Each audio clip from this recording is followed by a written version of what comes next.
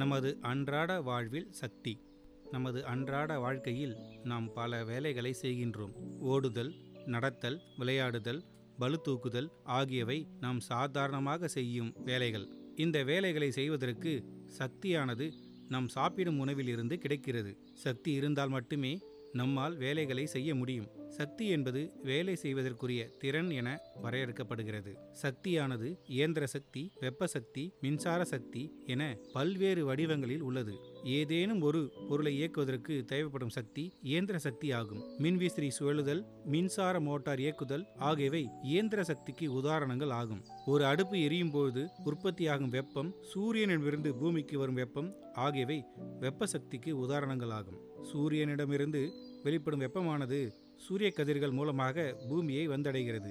இந்த வெப்ப சக்தி பூமியில் உள்ள உயிர்வாழ் இனங்களுக்கு சக்தியாக மாறுகிறது. இந்த வெப்ப சக்தியை மின்சக்தியாக மாற்றும் முறை நாம் இப்போது அறிந்துள்ளோம். அன்றாடம் நம் வாழ்வில் பயன்படுத்தும் மின்விளக்கு, நீர் இறைக்கும் பம்புகள், மின்விசிறிகள், தொலைக்காட்சி, குளிர்சாதன பெட்டிகள் இவை இயக்க மின்சக்தி தேவை. ஆகையால் மின்சாரமானது நமது அன்றாட வாழ்க்கைக்கு மிகவும் அத்தியாவசிய சக்தியாக உள்ளது. நமக்கு மின்சாரம் ஏன் தேவை? மின்சாரம் எளிதாக பயன்படுகிற சக்தியின் ஒரு வடிவமாக இருக்கிறது. மின்சக்தி நமது அன்றாட வாழ்விற்கான அடிப்படை தேவையாக ஆகியுள்ளது. மின்சாரம் இல்லாத ஒரு வாழ்க்கையை நம்மால் நினைத்து பார்க்க முடியாத நிலையில்தான் நாம் உள்ளோம். காரணம், அந்த அளவிற்கு மின்சாரம் நமது வாழ்க்கையின் ஒரு அங்கமாக மாறிவிட்டது. மேலும் நாட்டின் பொருளாதார வளர்ச்சி, மக்களின் வாழ்வாதாரம், தொழிற்சாலைகளின் வளர்ச்சி, பள்ளி மற்றும் அரசு அலுவலகங்களில் உள்ள கம்ப்யூட்டர்களின் இயக்கம் இவை அனைத்தும் மின்சக்தியை நம்பியுள்ளன. நீண்ட தூர பயணம் மற்றும் ஓரிடத்தில் விளையும் பொருட்களை மற்ற இடத்திற்கு எளிதாகவும் விரைவாகவும் எடுத்துச் செல்ல மின்சார ரயில் வண்டிகள் பயன்படுத்தப்படுகின்றன. மின்சாரம் இருந்தால் மட்டுமே இவைகள் அனைத்தும் சாத்தியம். எந்த நாட்டில் மின்சார உற்பத்தி தன்னிறைவாகவும் அனைத்து மக்களுக்கும் எளிதாகவும் எந்த நேரத்திலும் கிடைக்கக்கூடிய நிலையில் உள்ளதோ அந்த நாட்டை தான் வளர்ந்த நாடு என்று கருத முடியும். ஆனால் உண்மையாக இந்தியா இந்த நிலையை இன்று வரை அடைய முடியவில்லை. இந்த நிலையை அடைவதற்கு அரசாங்கம் பல வழிகளில் முயற்சிகள் எடுத்து வருகிறது. நம் நாட்டில் உள்ள நிலக்கரி, எண்ணெய், நீர், காற்று மற்றும் சூரிய சக்தி மூலமாக மின்சாரம் தயாரிக்க அனைத்து வகையிலும் முயற்சிகள் செய்து மின்சாரம் உற்பத்தி செய்த போதிலும் நாட்டில் உள்ள மின் பற்றாக்குறையை நிவர்த்தி செய்ய முடியாத நிலையில் உள்ளோம். இந்தியாவில் எவ்வளவு மின்சாரம் தயாரிக்கப்படுகிறது? இன்றைய தேதியில் இந்தியாவின் மின்சக்தி உற்பத்தி திறன் 4,12,212 மெகாவாட். 1947 இந்த திறன் 1300 மெகாவாட்டுக்கும் குறைவாக இருந்தது.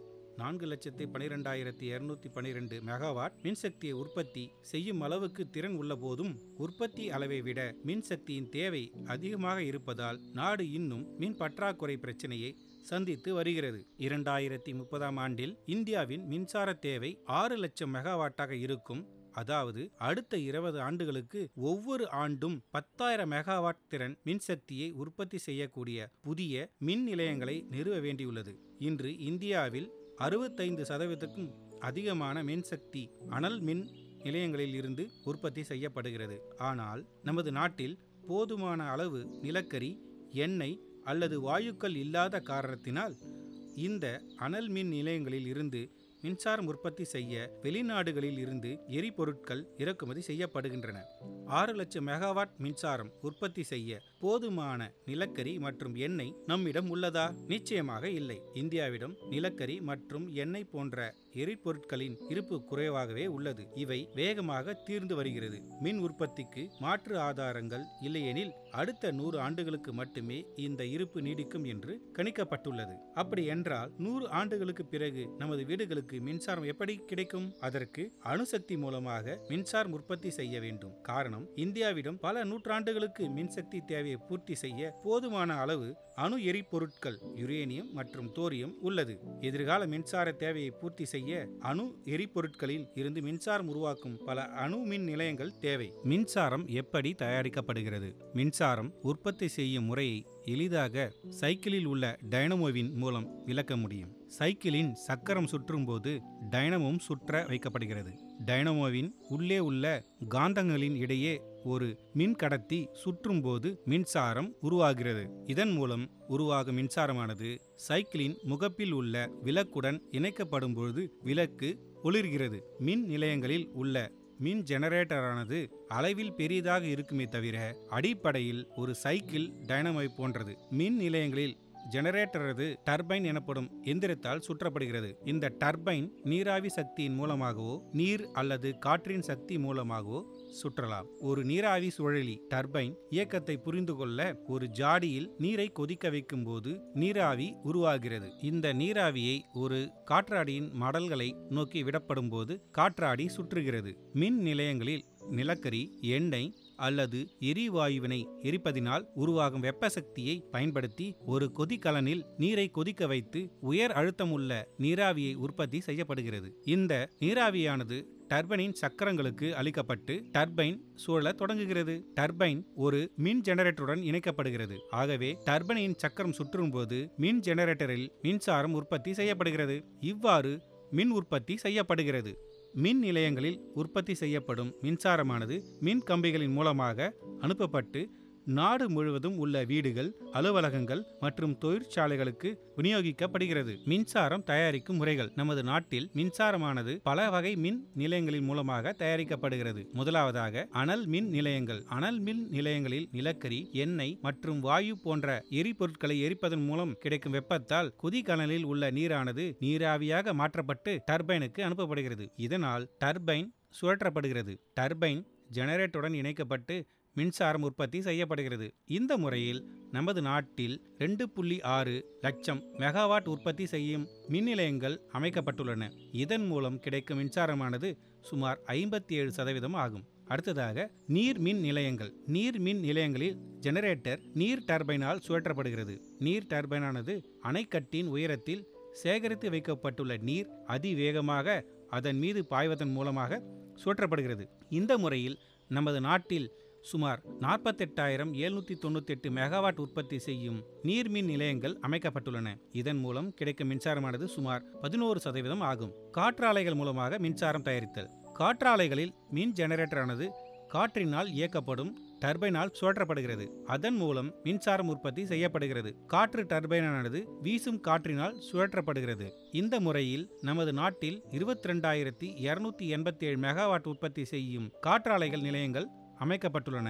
இந்தியாவில் நிறுவப்பட்டுள்ள மொத்த மின் தொகுப்பில் காற்றாலையின் பங்கு 10% ஆகும். அடுத்தது சூரிய சக்தி மூலமாக மின்சாரம் தயாரிக்கும் முறைகள். சூரிய சக்தி ஒரு மரபுசாரா எரிசக்தி வகையை சார்ந்தது. சூரிய சக்தியினால் உருவாகும் வெப்பமானது PV செல்கள் போட்டோ வோல்டாயிக் செல் மூலம் மின்சாரம் மாற்றப்படுகிறது. இந்தியாவில் சூரிய சக்தியின் மூலம் 64,000 மெகாவாட் உற்பத்தி செய்யும் நிலையங்கள் அமைக்கப்பட்டுள்ளன. இவ்வகையில் நிறுவப்பட்டுள்ள மின்சாரத்தின் பங்கு மொத்த மின் தொகுப்பில் ஏறத்தாழ 15% ஆகும். அடுத்து அணு மின் நிலையங்கள் மூலமாக மின்சாரம் தயாரிக்கும் முறைகள். அணு மின் நிலையங்களில் அனல் மின் நிலையங்கள் போன்றே மின் உற்பத்தி செய்யப்படுகிறது. அணு உலையில் இருந்து வரும் சூடாக்கப்பட்ட நீரில் உள்ள வெப்ப சக்தியை பயன்படுத்தி நீராவி கொதிகலனில் உள்ள நீரை நீராவியாக மாற்றி டர்பைன் சுழற்றப்படுகிறது. மின் டர்பைன் மூலம் ஜெனரேட்டர் சுழற்றப்பட்டு மின்சாரம் உருவாக்கப்படுகிறது. இந்த முறையில் நமது நாட்டில் சுமார் 6,000 மெகாவாட் உற்பத்தி செய்யும் 21 அணு மின் நிலையங்கள் அமைக்கப்பட்டுள்ளன. இந்தியாவில் நிறுவப்பட்டுள்ள மொத்த மின் தொகுப்பில் அணு மின் சக்தியின் பங்கு சுமார் 2.5% ஆகும். அணுசக்தி என்றால் என்ன?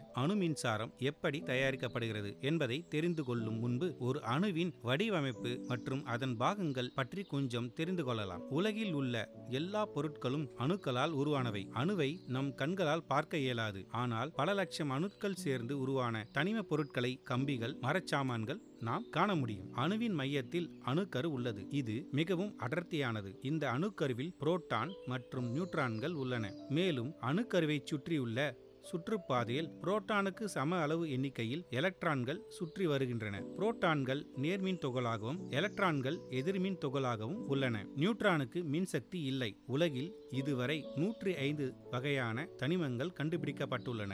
இவை அனைத்தும் அவற்றின் அணு எண்ணிற்கேற்ப அட்டவணைப்படுத்தப்பட்டுள்ளன. அதில் ஹைட்ரஜன் முதலிடத்திலும் ஹாப்பியம் 105வது இடத்திலும் அட்டவணைப்படுத்தப்பட்டுள்ளது. இந்த வகை தனிம அணுக்களில் 92வது இடத்தில் உள்ள யுரேனியம் மற்றும் 94வது இடத்தில் உள்ள புளூட்டோனியம் மூலமாக அணு மின்சாரம் தயாரிக்கப்படுகிறது. ஒரு அணுவின் கருவில் உள்ள புரோட்டான்களின் எண்ணிக்கையை அணு எண் Z எனப்படுகிறது. அணுவின் கருவில் உள்ள நியூட்ரான்கள் மற்றும் புரோட்டான்களின் மொத்த எண்ணிக்கையை அணு நிறை எண் A என ஆகும். ஒரு தனிமம் X ஆனது XZA என்று குறிக்கப்படுகிறது. ஹைட்ரஜன் அணு H11 என குறிக்கப்படுகிறது. 92 புரோட்டான்களையும் 143 நியூட்ரான்களையும் பெற்றிருக்கும் ஒரு யுரேனியம் அணுவானது U-92-235 என குறிக்கப்படுகிறது. U-92-235 என குறிக்கப்படுகிறது.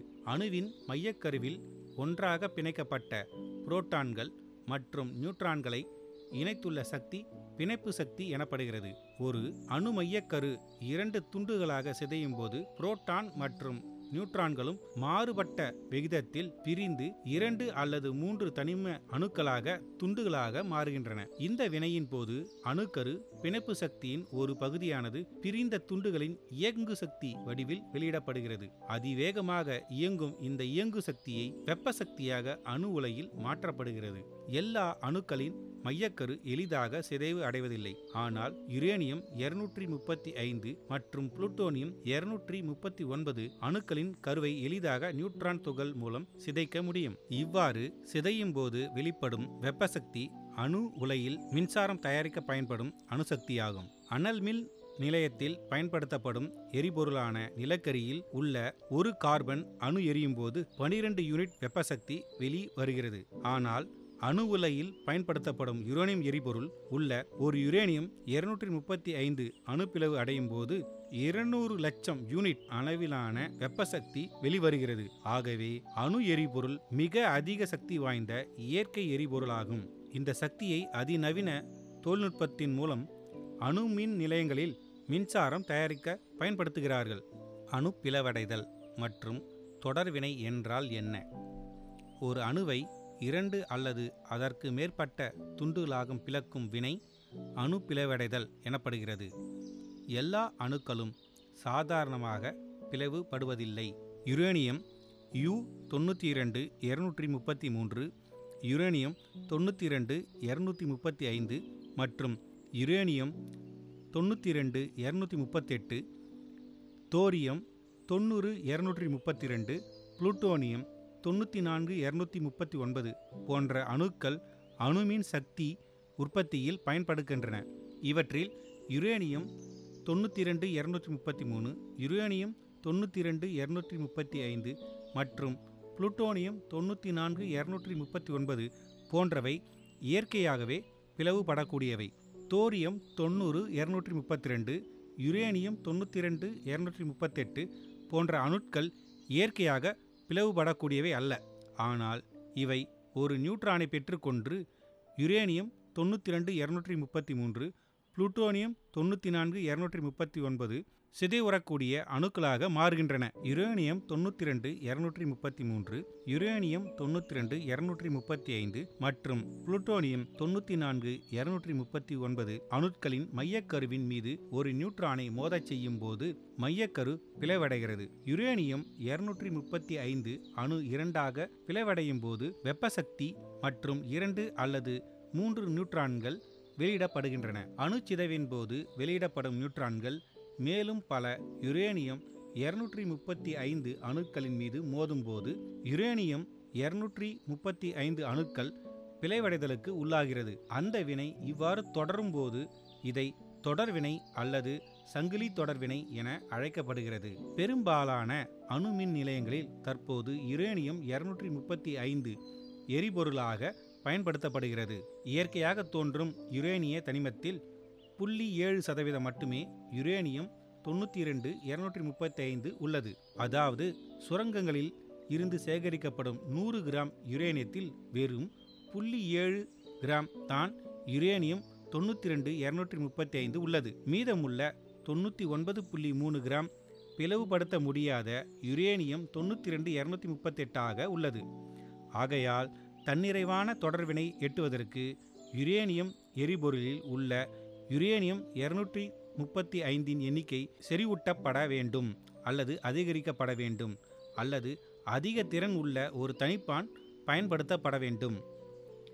செறிவூட்டப்பட்ட யுரேனியம் இயற்கையாக கிடைக்கும் யுரேனியம் தனிமத்தில் 0.7% யுரேனியம் 235 உள்ளது.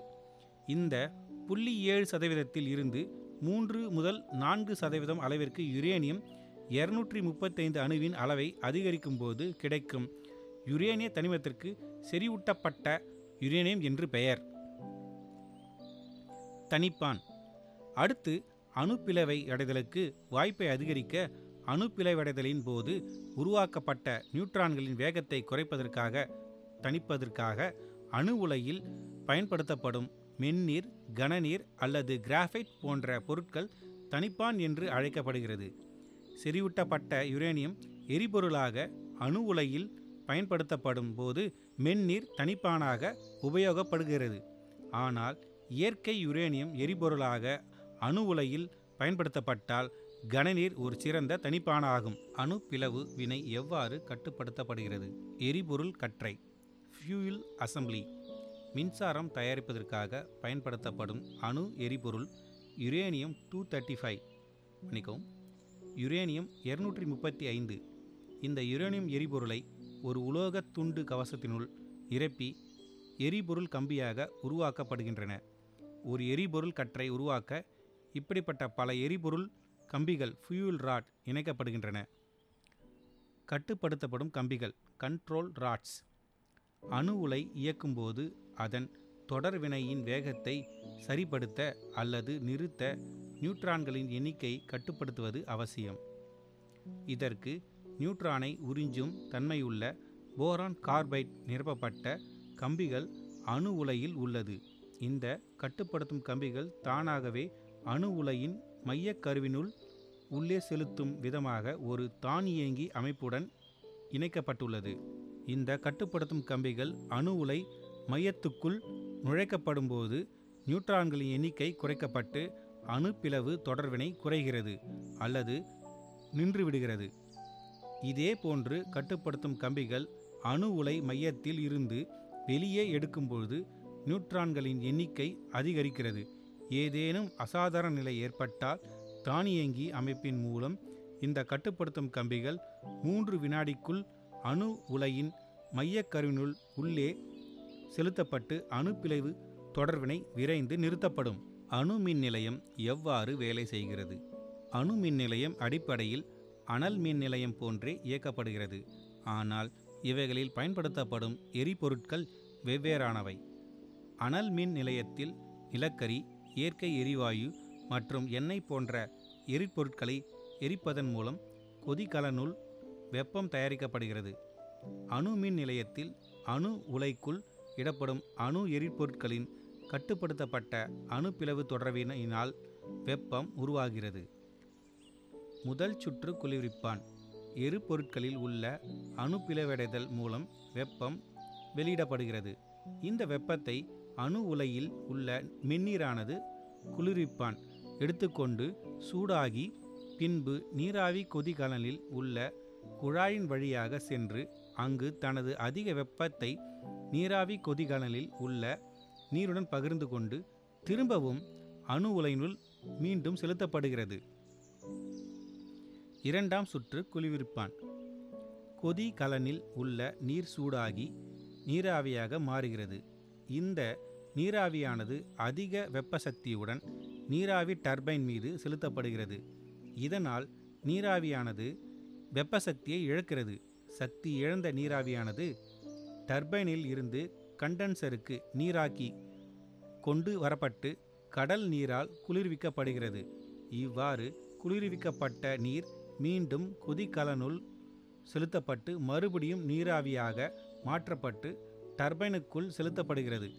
இவ்வாறாக இந்த இரண்டாம் சுற்று தொடர்ந்து நடைபெறுகிறது. நீராவியால் சுழற்றப்பட்டு டர்பைன் ஆனது மின் ஜெனரேட்டருடன் இணைக்கப்படும் போது ஜெனரேட்டரில் இருந்து மின்சாரம் உற்பத்தியாகிறது. மூன்றாம் சுற்று குளிர்விப்பான். டர்பைன் கண்டென்சர் குளிர்விக்க கடல், ஆறு மற்றும் ஏரி போன்ற இயற்கை நீராதாரங்களில் இருந்து நீர் எடுக்கப்படுகிறது. டர்பைன் கண்டென்சரை குளிர்வித்த பின் நீர் மீண்டும் இயற்கை நீராதாரங்களில் விடப்படுகிறது.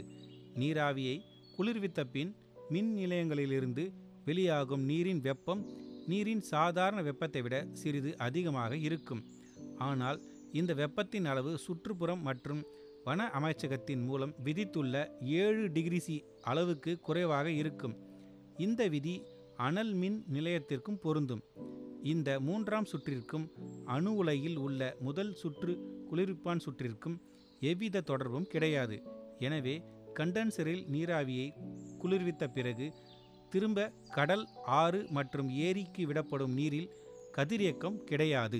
அணு மின்சாரத்தின் சிறப்புகள். அணு மின் நிலையங்கள் சுற்றுச்சூழலை சுத்தமாகவும் மற்றும் பாதுகாப்பாகவும் பராமரிக்கும் வகையில் அமைந்துள்ளது. அணு உலைக்குள் உள்ள எரிபொருள் அணு பிளவின் மூலம் வெப்பசக்தியை வெளியிடும்போது எவ்வித நெருப்பையோ புகையோ சாம்பலையோ வெளியிடுவது இல்லை. அணுமின் நிலையங்கள் சுற்றுச்சூழலுக்கு கெடுதல் தரும் எவ்வித வாயுக்களையும் மற்றும் சுகாதாரக்கேடு விளைவிக்கும் கழிவுகளையும் வெளியிடுவதில்லை. இதனால் மின் நிலையத்தை சுற்றி சுத்தமான சுற்றுச்சூழல் எப்போதும் இருந்து கொண்டு இருக்கிறது. அணு மின் நிலையத்தில் உற்பத்தியாகும் கழிவு அளவில் மிக மிகச் சிறியது. மேலும் அது நிலைய பகுதிக்குள்ளேயே பாதுகாப்பாக வைக்கப்படுகிறது. இதனால் அணுமின் நிலையம் பசுமை மின் நிலையம் என்று கூறப்படுகிறது. Nuclear energy is clean and green energy. அனல் மின் நிலையங்களில் நிலக்கரி, எண்ணெய் அல்லது இயற்கை வாயுக்களை எரிப்பதனால் பேரளவில் புகை மற்றும் சாம்பல் உற்பத்தியாகிறது. புகையில் சுற்றுச்சூழலுக்கு தீங்கு விளைவிக்கும் carbon dioxide, carbon monoxide மற்றும் நைட்ரஸ் ஆக்சைடு போன்ற வாயுக்கள் உள்ளன. இவை பசுமை இல்ல வாயுக்கள் எனப்படுகின்றன. இந்த வாயுக்களால் பூமியின் சராசரி வெப்பநிலை சீராக இல்லாமல் அதிகரித்து கொண்டே போகிறது. இதை புவி வெப்பமயமாதல், குளோபல் வார்மிங் என்று அழைக்கிறோம். இந்த வாயுக்கள் சீரற்ற பல்வேறு பருவநிலை மாற்றத்தையும் விளைவிக்கின்றன. ஒரு அணுமின் நிலையத்தை கட்டுவதற்கு சிறிதளவு நிலமே தேவை. அணுமின் நிலையங்கள் அளவில் மிகச் சிறியவை. இதன் கட்டுமானம் மற்றும் இயக்கத்திற்கு சிறிய பரப்பளவு நிலமே தேவை. பொதுவாக அணுமின் நிலையங்கள் பல ஆண்டுகளாக பயன்படுத்தப்படாத நிலங்கள், மக்கள் வசிக்காத, விவசாயத்திற்கும் பயனில்லாத வறண்ட நிலப்பரப்பில் அமைக்கப்படுகின்றன. 10 லட்சம் யூனிட் மின்சாரம் தயாரிக்கும் காற்றாலைகளுக்கு தேவையான பரப்பளவு 600 முதல் 700 சதுர கிலோமீட்டர் ஆகும். அதாவது தற்போது அதிக அளவில் 1250 யூனிட் மின்சாரம் தயாரிக்கும் ஒரு காற்றாலைக்கு தேவையான பரப்பளவு 0.79 சதுர கிலோமீட்டர். 10 லட்சம் யூனிட் மின்சாரம் தயாரிக்கும் நீர் மின் நிலையத்துக்கு தேவையான நீர்த்தேக்கி வைப்பதற்கு மிக அதிக நிலப்பரப்பு தேவை. 10 லட்சம் யூனிட் மின்சாரம் தயாரிக்கும் அணு மின் நிலையத்திற்கு 3 முதல் 4 சதுர கிலோமீட்டர் நிலப்பரப்பே போதுமானது. அணுசக்தியின் சிறப்புகள். அணுசக்தி இயற்கை சூழலை பாதுகாக்கிறது. ஒரு அணுமின் நிலையத்தில் இருந்து வெளியேற்றப்படும் நீரில் தீங்கு விளைவிக்கும் மாசு பொருட்கள் இல்லை. மேலும் அந்நீர் எந்த விதத்திலும் மீன் போன்ற கடல்வாழ் உயிரினங்களை பாதிப்பதில்லை. நீராக்கியில் கண்டென்சர் குளிர்விக்க பயன்படுத்தப்படும் இந்நீரில் கதிரியக்க பொருட்களின் கலப்பு ஒருபோதும் இல்லை. அணுசக்தி மலிவானது. ஒரு அணு மின் நிலையத்தில் 1000 மெகாவாட் மின்சக்தி உற்பத்திக்காக ஒரு ஆண்டில் 30 டன் எரிபொருள் மட்டுமே தேவைப்படுகிறது. நிலக்கரி, வாயு அல்லது எண்ணெய் ஆகியவை செலவு பிடித்தது. நிலக்கரி, வாயு அல்லது எண்ணெய் ஆகியவை செலவு பிடித்தது. ஏனெனில் இவை தொழிற்சாலைகள், தானியங்கி ஊர்திகள், வீடுகள் முதலான வேறு இடங்களிலும் பயன்படுத்தப்படுபவை. மேலும் அவை விரைவில் தீர்ந்து போய் விடுபவை. அனல் மின் நிலையத்தின் இயக்கத்திற்காக நிலக்கரி, வாயு மற்றும் எண்ணெயின் அதிக அளவு சரக்கு போக்குவரத்தினால் மின் உற்பத்திக்கான செலவு அதிகரிக்கிறது. அனல் மின் நிலையத்தில் 1000 மெகாவாட் மின் சக்தி உற்பத்திக்கு ஆண்டுக்கு 43,80,000 டன்கள் நிலக்கரி அல்லது 20 லட்சம் டன் எண்ணெய் தேவைப்படுகிறது. அணுசக்தியினால் எதிர்கால மின் தேவைகளையும் சந்திக்க முடியும். அனல் மின் நிலையங்களுக்கு அதிக அளவு நிலக்கரி, எண்ணெய் அல்லது வாயு எரிபொருட்கள் தேவை. இந்தியாவிலும் உலகிலும் இந்த எரிபொருட்களின் இருப்பு குறைவாக உள்ளது. இவை அடுத்த 100 ஆண்டுகளுக்கு மட்டுமே நீடிக்க முடியும். ஆனால் இந்தியாவிடம் ஒரிசா மற்றும் கேரள மாநில கடற்கரை மணலில் தோரியம் அணு எரிபொருட்களின் இருப்பு அதிக அளவில் உள்ளது. இந்த அணு எரிபொருட்கள் மூலம் மேலும் பல தலைமுறைகளுக்கான மின்சக்தி தேவைகளை பூர்த்தி செய்ய முடியும் என்பதை உறுதி செய்ய இயலும்.